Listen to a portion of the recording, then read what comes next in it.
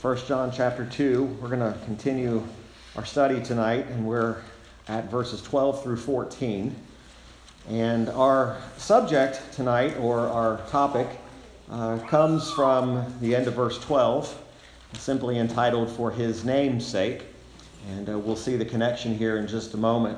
1 John chapter 2, and reading from verse 12 down through verse 14. "I write unto you, little children, because your sins are forgiven you for His name's sake. I write unto you, fathers, because ye have known Him, that is, from the beginning. I write unto you, young men, because ye have overcome the wicked one. I write unto you, little children, because ye have known the Father. I have written unto you, fathers, because ye have known Him, that is, from the beginning. I have written unto you, young men, because ye are strong, and the word of God abideth in you, and ye have overcome the wicked one." Now, last week we dealt and considered brethren and brotherly love, and so we're not really disconnecting from those thoughts from last week. But we do see that beginning in verse 12, the Apostle John introduces to us another what we've been calling these marks of grace.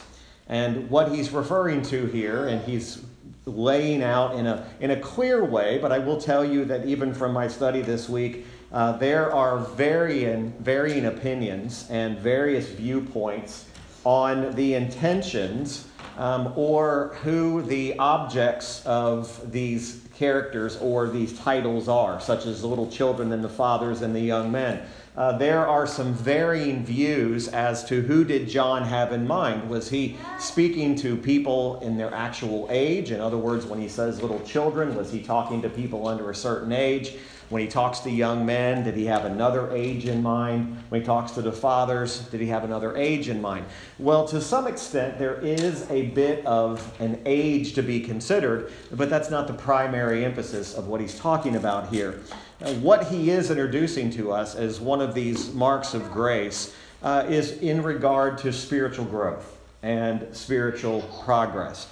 And again, don't lose sight of the context of brethren and brotherly love. So there is a direct connection between our spiritual growth and progress in this process of loving the brethren the way we should. So these thoughts are no doubt connected. Now, you'll notice that John writes, "I write unto you, little children." And this is not the first time he's used this terminology, little children. All the way back in verse number 1, he introduced this chapter by saying, "My little children, I write unto you," or "these things write I unto you." Now, we know that when he says little children, he is not specifically addressing infants or toddlers. That's not what he had in mind when he wrote this. But what he is doing is he's distinguishing between different stages of spiritual life and different stages of spiritual experience. Remember, John called them little children at the beginning of this chapter, but he was using that as an expression to take in all adult Christians or Christians who were of age. When he speaks of fathers and he speaks of young men, he's referring to stages. He's referring to stages of growth and progress, not so much age in years.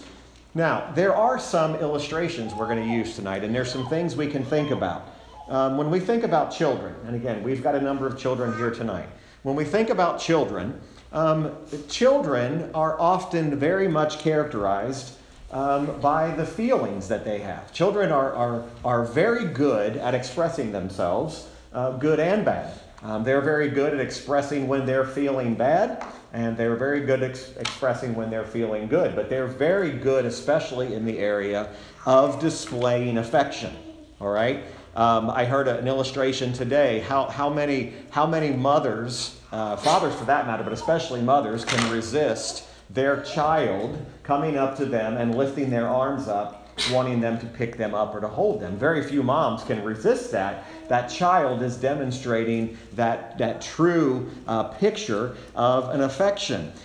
So there is an aspect of this to where John is using these illustrations, not primarily for ages, but he is demonstrating stages in the Christian life. So that we do begin at a place where we are characterized like children. And it's that stage where our affection for God, our affection for the things of the Lord, are very zealous. Now, sometimes our zeal can be misguided. We can sometimes be so zealous in our love that we might demonstrate it in the wrong way. But he is referring to these different stages. Now, there are those who are older in the faith that he refers to as fathers. Now, fathers, of course, if we think about it in the actual realm of fatherhood, fathers are typically ones who have more experience, but they also have a great responsibility. Not just fathers in a home, but he's referring to even fathers or people described as fathers in the church. Believers in these stages, right? Fathers are supposed to be the example. Right? So if you have a church and you have all three stages represented, you have children, you have young men, and you have fathers, the fathers should be the ones providing the example, not just to other fathers, but providing the example to the children and to the young men. So there is the stages that he's dealing with here. So these fathers should be an example, and they should be teachers of the young, and they should be intensely interested and in some ways, even responsible to make sure that they are an example. Now, they've done, again, all sorts of surveys. And again, I don't always put a lot of stock in surveys, but they've done a lot of surveys in churches. And one of the things that a lot of churches, and I would say doctrinally sound churches. Okay, so these would be churches that would line up with us. We would not be in great disagreement. One of the number one things that they say that their churches are lacking are spiritually older, not necessarily by age, but fathers who are prepared to be fathers in their churches. In other words, there's a lack of men that are prepared to be those fathers or to be those father figures. And if you do have spiritually mature fathers, what we've seen happen, and sadly this has happened in a lot of our churches, we see this great divide between the fathers and the young men, and the fathers and the children, to where the older experienced men are not really taking that much of an interest in the children or the young men from a spiritual example standpoint. And again, it doesn't mean that there aren't any. It's just that there's this great divide. A number of years ago, it became very in vogue. Maybe that's not the best expression for the younger generation to go into churches and to really dismiss the older. To dismiss the older generation as saying, okay, the fathers, the spiritually experienced fathers, we really don't have a need for you any longer. We need something new. We need something that's more relevant to today. And there was an intentional push out. Now, that's not the subject for tonight. That's not the topic. I'm just telling you that as a means to help us understand that what John was talking about is the same responsibilities and the same things that we are to have even in our churches today. You go into a lot of churches and you see this great divide. The young men who we're going to talk about tonight, who John actually writes as being the ones who were in the peak of their spiritual strength, the young men tend to stay together in their group of young men, and the fathers tend to stay in their group of fathers, but there's very little example or interaction taking place between them. Now, that really shouldn't be the case. What really should be the case is there should be this example, because who John is writing to is he is writing about the level of equality that all three of these groups are on.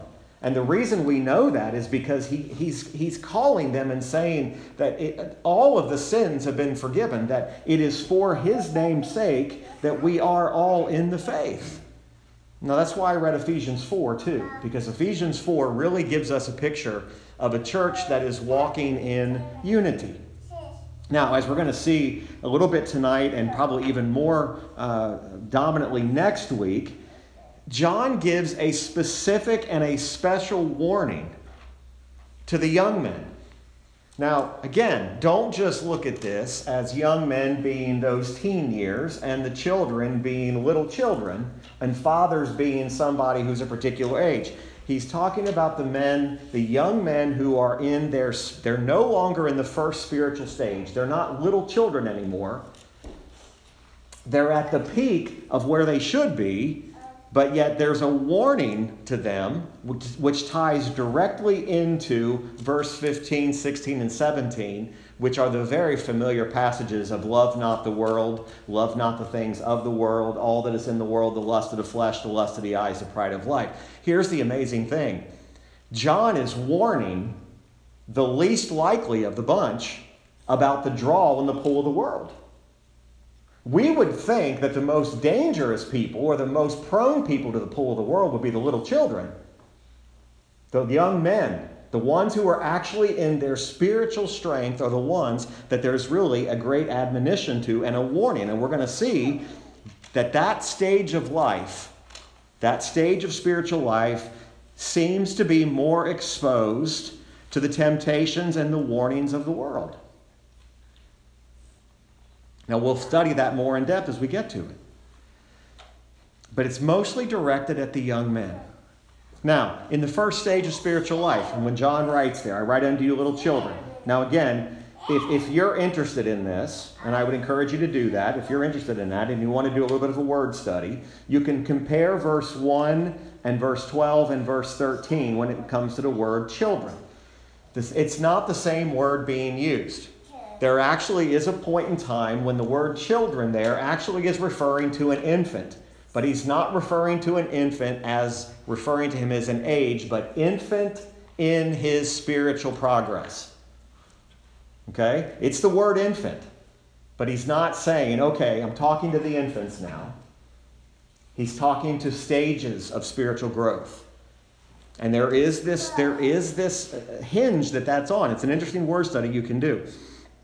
So, in that first stage, again, we talk about the zeal, the love, the affection, just like when we compare a child. The new believer, just by way of the first stage, tends to be more anti-world, more anti-covetousness, more about following the Lord, serving the Lord wherever He leads. It's the zeal that we see when a person first realizes they're saved. They say, I'll go anywhere, I'll do anything, I'll serve you, Lord, I'll die for you, I'll follow you unto death. It's in that first stage that's the predominant thing that's happening there. That's that first stage. The greatest area of temptation to a new believer, children, primarily is in the areas of doubts and lack of assurance. See, when you move into another stage, assurance issues go away. But when you're in that first stage, you're still battling with doubts and you're still battling with lack of assurance. Again, this is not based upon how old you are. This is based upon the spiritual progress that you're making. And that's what John has in mind.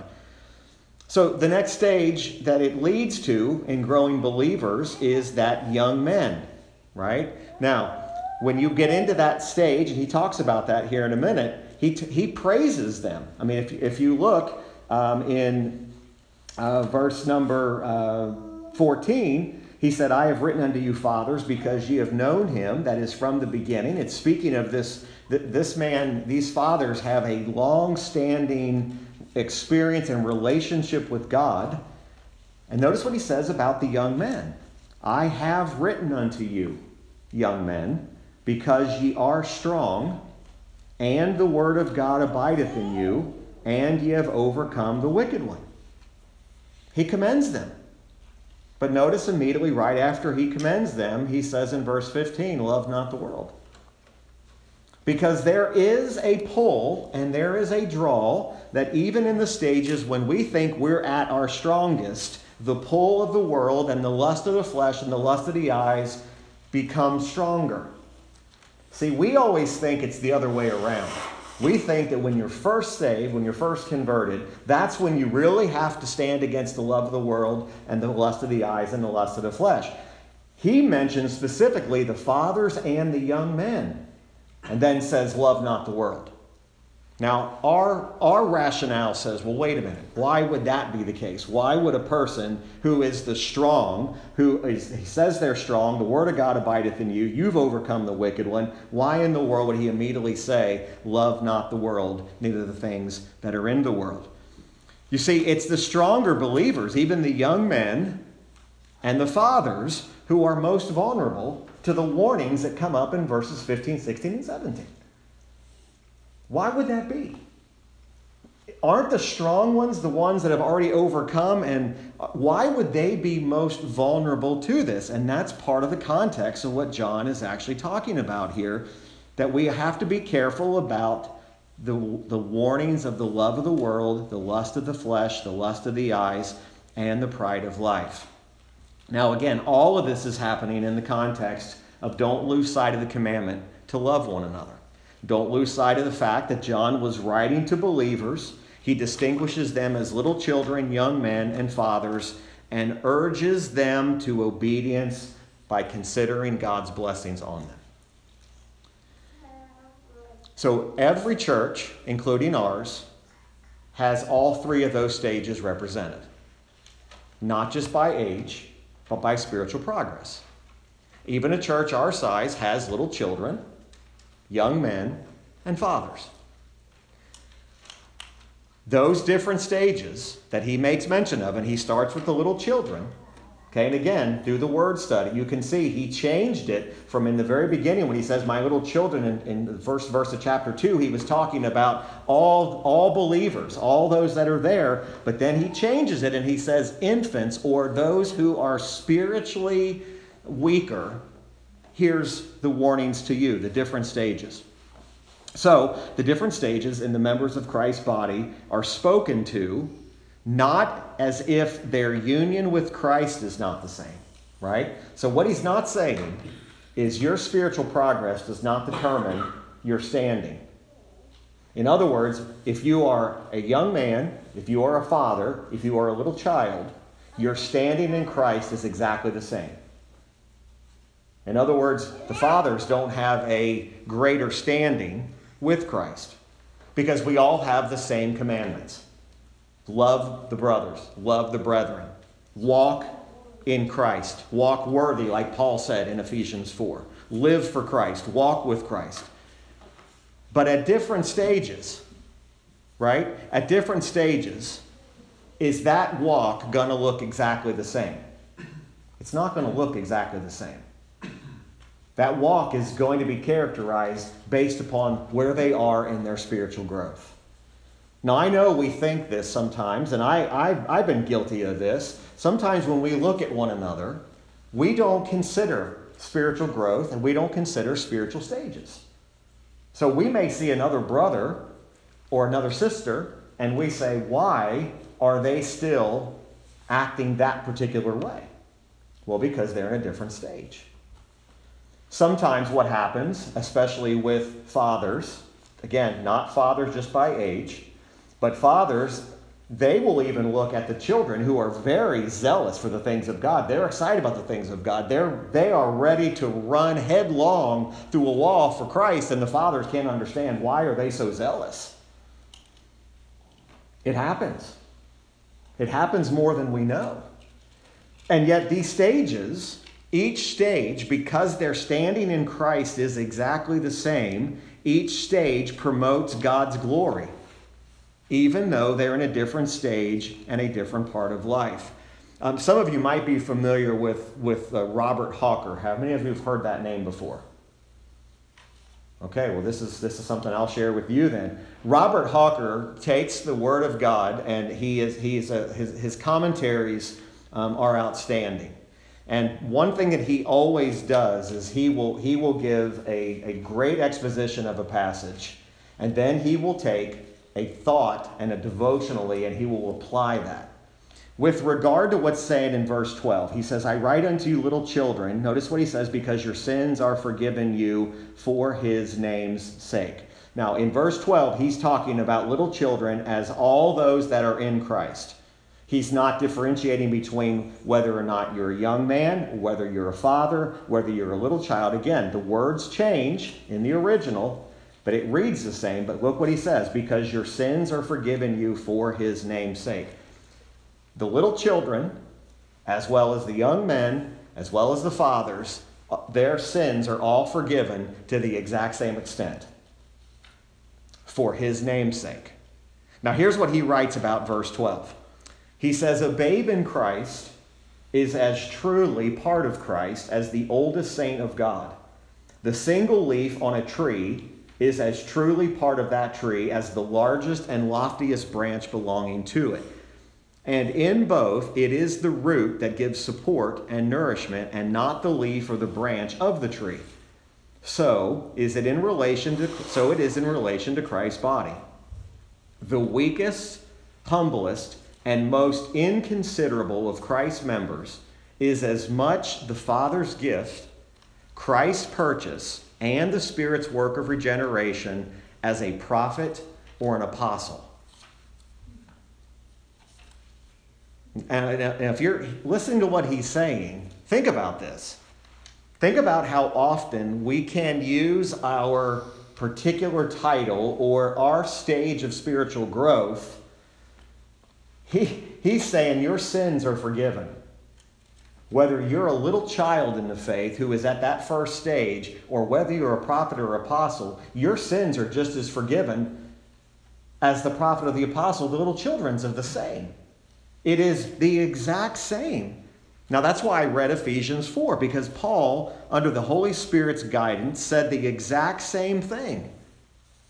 He was talking about that this body of believers, it's one faith, one Lord, one baptism, that spiritual stages are not a bad thing in a church. As a matter of fact, you're going to have that in a church. You're going to have different stages. I'll just be honest, this might even come across to you tonight as I don't really know where we're going with this, but I'm telling you from experience, I didn't always understand this concept. Where this concept where someone gets converted, Christ saves someone, and we think they just immediately jump to the Father stage. And we hold them accountable as if they can lead like a father.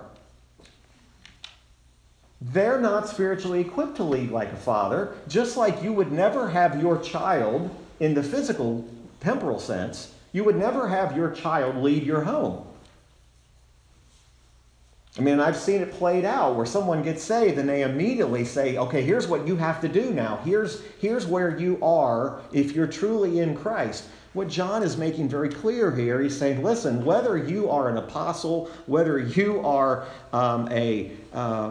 a prophet in this case, or a little child, your sins are forgiven. You are in the same family of God. It's a beautiful picture. And notice again how John speaks to these little children. He says, what an expression he gives. Your sins are forgiven you for his name's sake. What is John declaring? This is a complete justification of their person, even though they're little children. And why are they completely justified? For his name's sake. That's exactly what that means. Now, there are those who make a false assumption, who will call into question the salvation of a quote-unquote little child. Again, not by age. Remember, these are stages. They'll call into question as to really whether or not they're really in the family of God or not. What are they basing that on? Their spiritual progress. Their spiritual growth. Are we sometimes guilty of that, where we look at the growth of someone and we wonder, are they truly saved?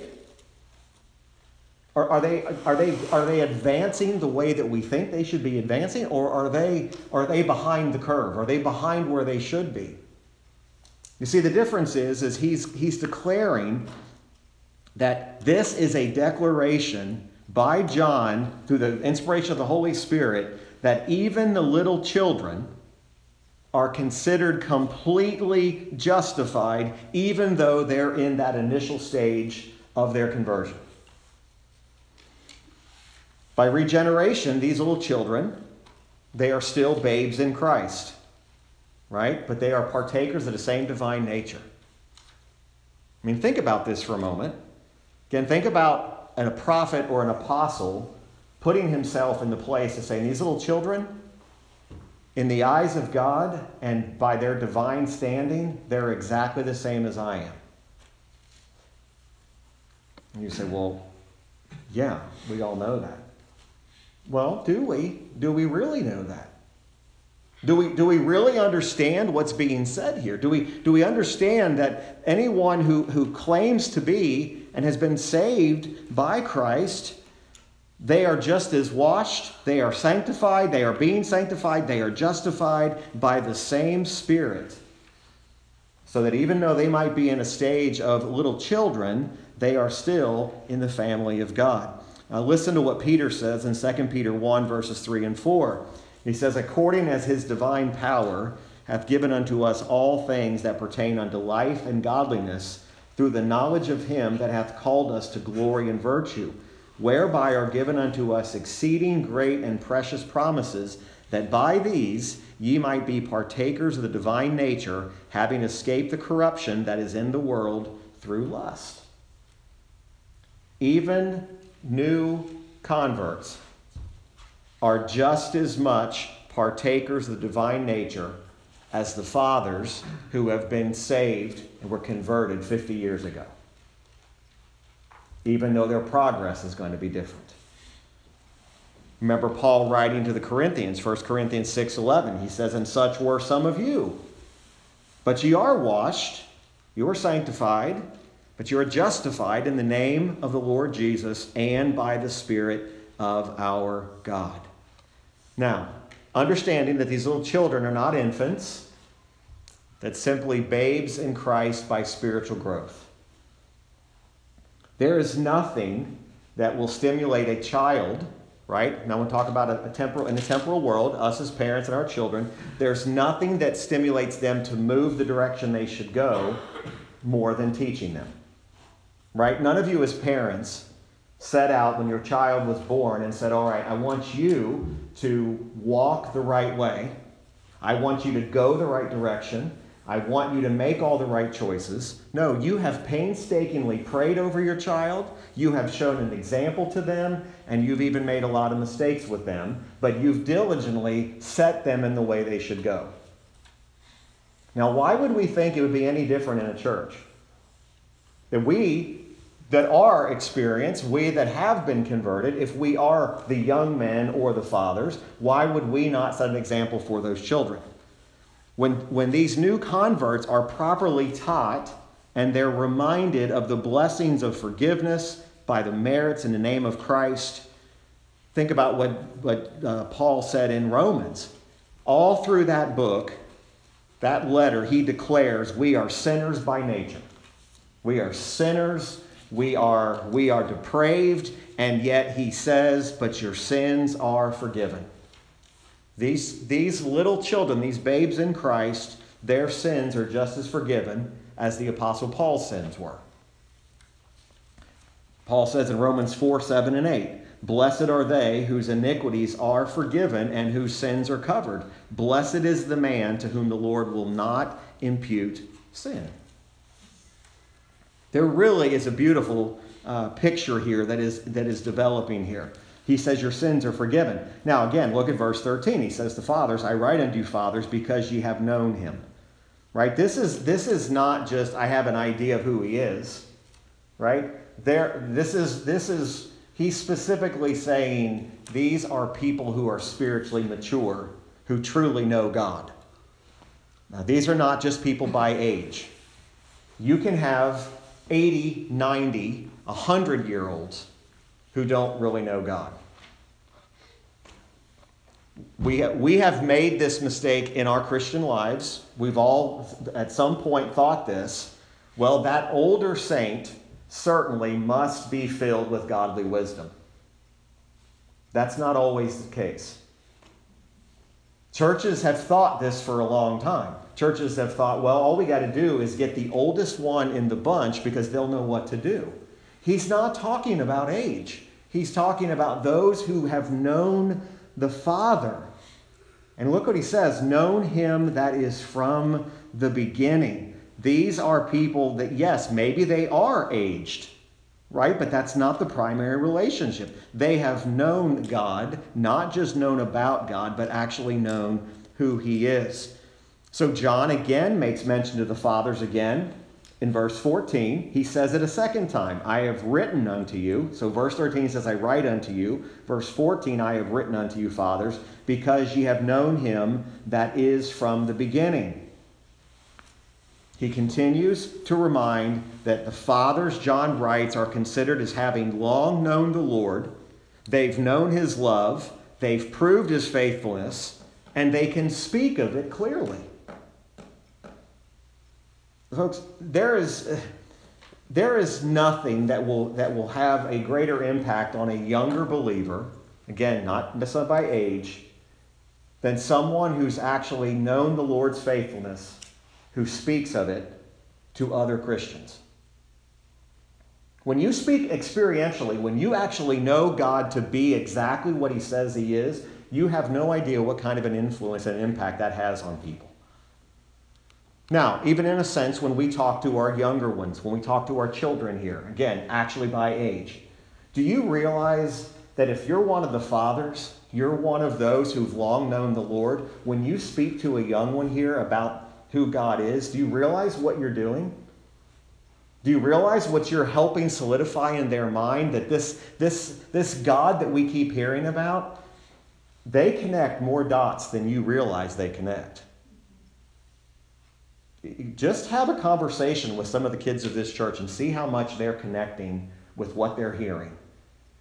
When people who've actually known the Lord speak of the thing, how are we going to do that? Well, the fathers have got to be involved with those younger believers. You've known the Father. You've known his comfort. Think about the patriarchs in the Old Testament, the names that we're so familiar with.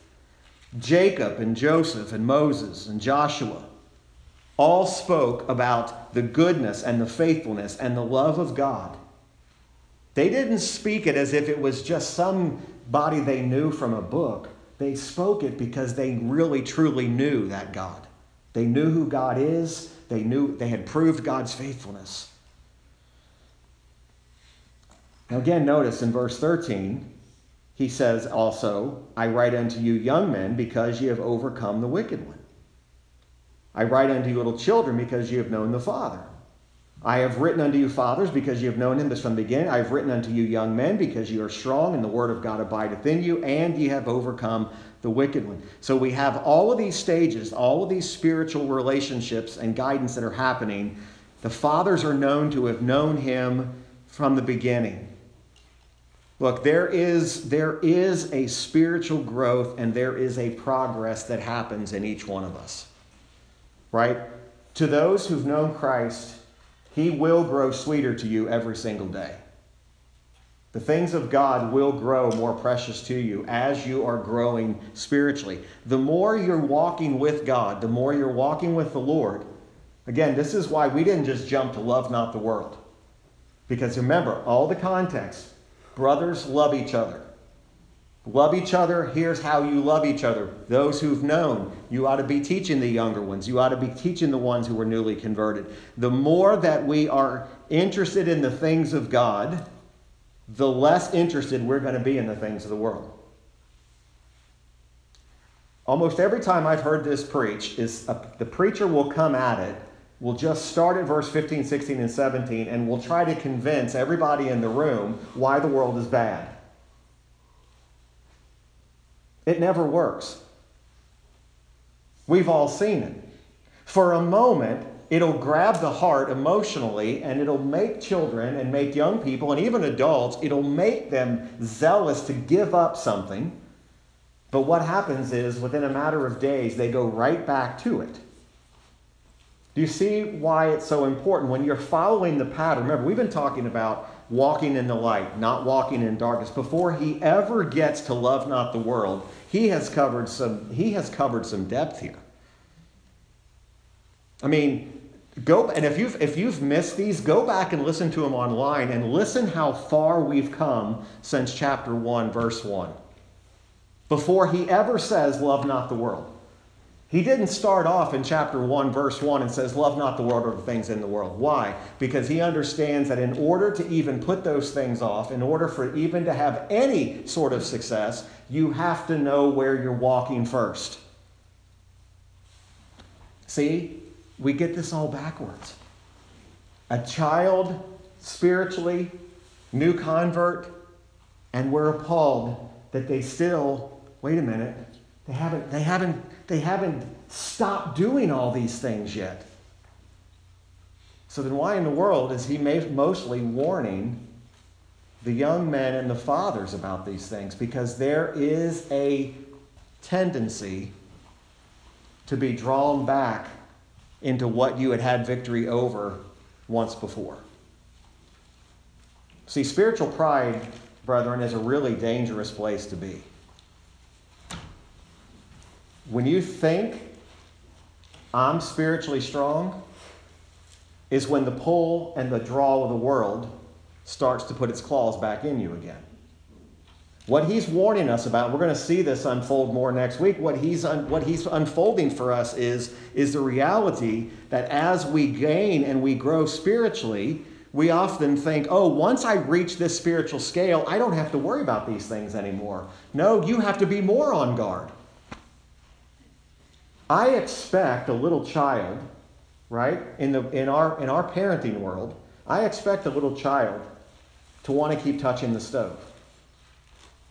Right? So I'm going to expect a new convert, zealous as they are, on fire for God, ready to run through a brick wall for God, to still, along the way, still stumble.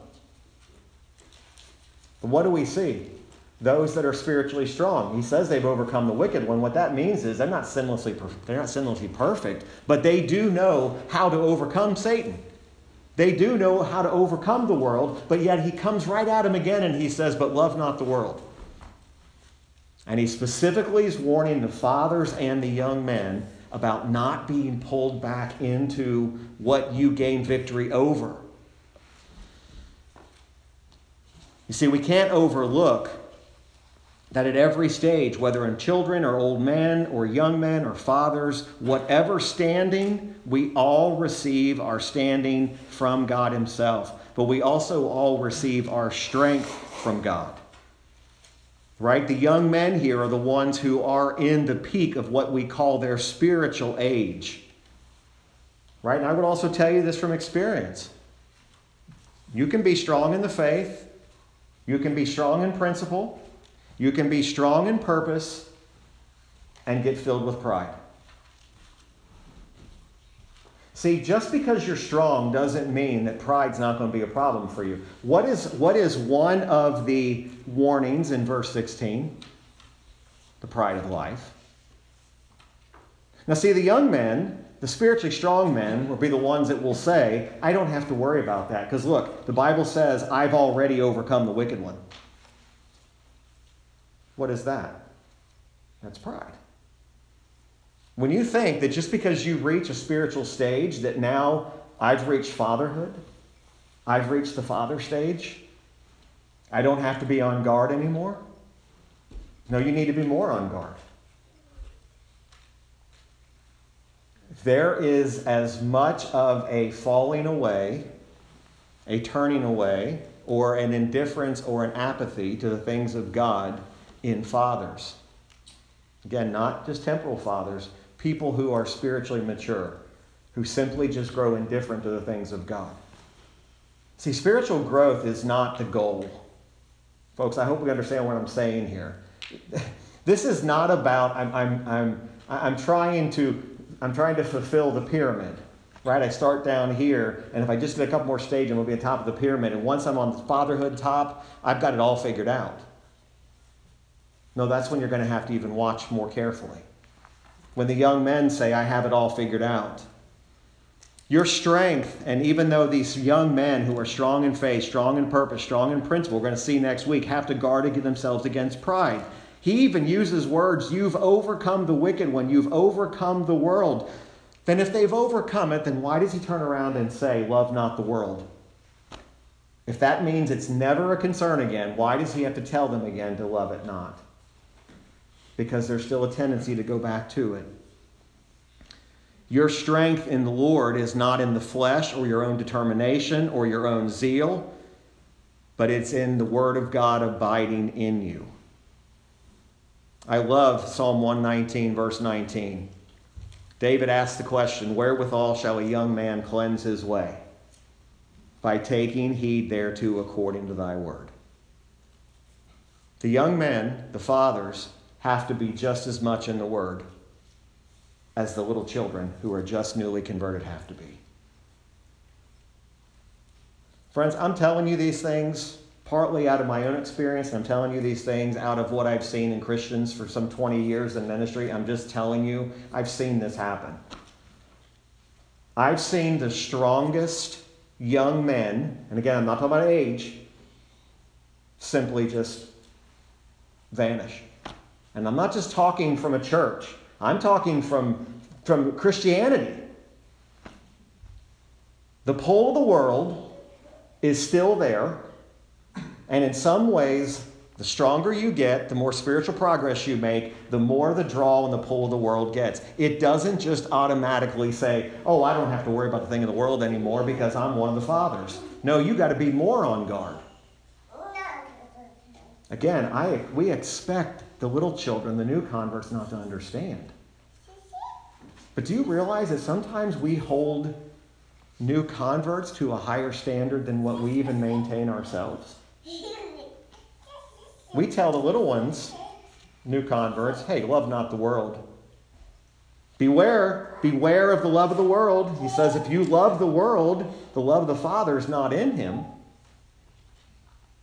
That's as serious as the statement he made when he said, if you hate your brother, you're not in God. All that is in the world, the lust of the flesh, the lust of the eyes, the pride of life, is not of the Father, but it is of the world. So each Christian does have a certain state, a stage that they're in, but there are common things that are expected of all of us, right? We are to love one another. We are not to love the world. Even the youngest convert is a pardoned sinner. Their sins have been just as much forgiven as the most seasoned of saints. But we have got to be careful that even if you have known and walked with God for 50 years, you are never going to reach the place where you're beyond instruction. Folks, I've seen it. I've seen it happen in older folks. I've seen it happen in middle-aged folks. I've seen it happen in kids. I've seen it happen in teenagers. I have seen it all where people have said, look, I will never, ever, ever turn my back on God. And they're gone in the wind. Absolutely gone.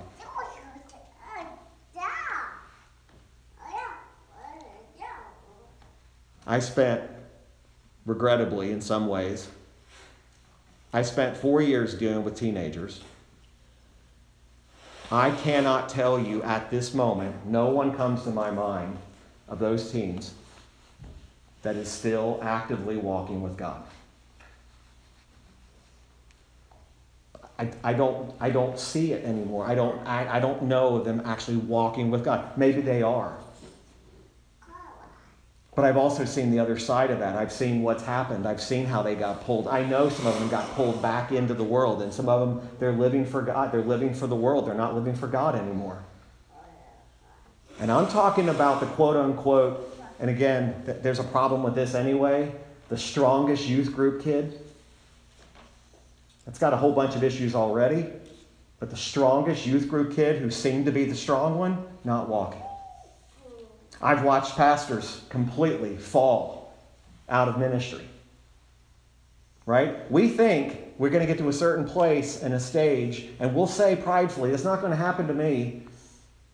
I'm too spiritually strong for these kind of things to happen. Look, that's why he warns the young men and he warns the fathers. Especially these young men in Christ Jesus. Even though you're at the peak of spiritual strength and you're now resisting trials and temptation, you've actually broken off bad habits. You've broken off bad connections, bad communications. Even though you've truly been converted, you still have to guard against the love of the world. These different descriptions of believers are just simply being addressed so that even the youngest, the newest convert in Christ can know that God is their Father. But even these advanced believers in further stages, he says that you knew him from the beginning. Look, we are all called to be strong in the Lord. We read Ephesians 4 for a reason. Walk worthy of the calling, right? We're walking by his grace. Our prayer is that we overcome the wicked one. Our prayer is, of course, that we don't love the world. But next week, these verses, again, I think they become so commonplace. We think we can just define it. We can just say, oh, love not the world. That means I just got to avoid the world's entertainment. That's not the extent of it.